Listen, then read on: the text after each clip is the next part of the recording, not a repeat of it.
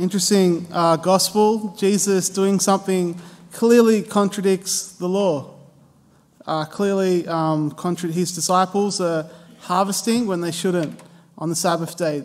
That's a no-no for the Jewish people. And there are other times, in fact, in the Bible, in the Gospels, where Jesus says, "You've heard it said," and he's referring to the law of the Moses or what's laid out in Leviticus. You've heard it said, "An eye for an eye." That was the example, one of the examples. But I say to you, turn the other cheek.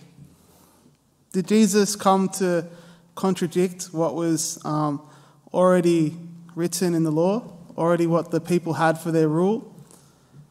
He says very clearly in Matthew, the Gospel of Matthew, "I've come not to abolish the law, but to fulfill it."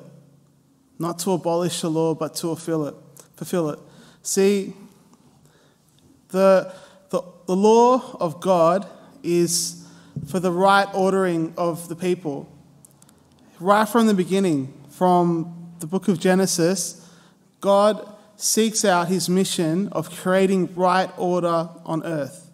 You know, there's this beautiful poetic first creation story in the Bible, which tells of creation in days in this like kind of hymn-like fashion, and it speaks about how there's separation of night and day, and how there's days, and how one day's for rest at the end, the Sabbath day, and how there's an ordering to the creatures, and human beings are to look over the earth. There's this divine order that God wills would carry out through all creation.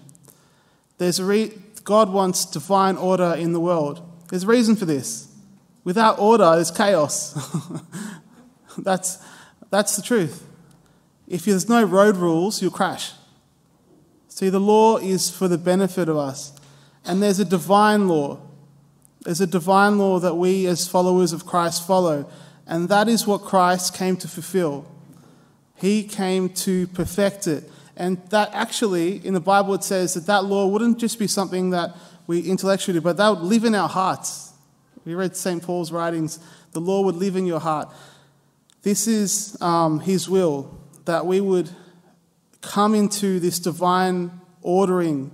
Our lives would be ordered in a way that the divine God would will. Now, the one thing that Jesus came to order was our sinfulness.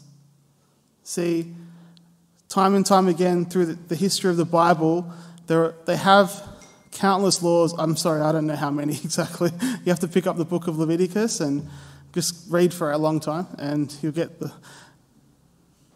And time and time again, people failed.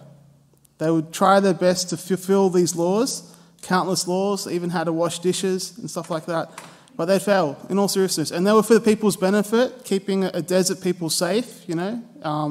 Now, the one thing that he addressed on the cross was to defeat even the power of sin, even the power to conquer death.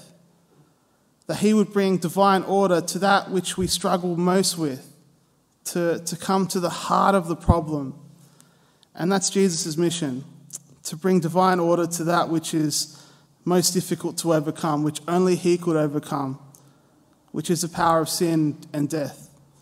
And so that's his mission, and that's why these gospel passages really shock us, you know. And I think that's what we should, a way that we should read them. And how can he bring order to our lives? It's a good one thing to reflect on today. Amen.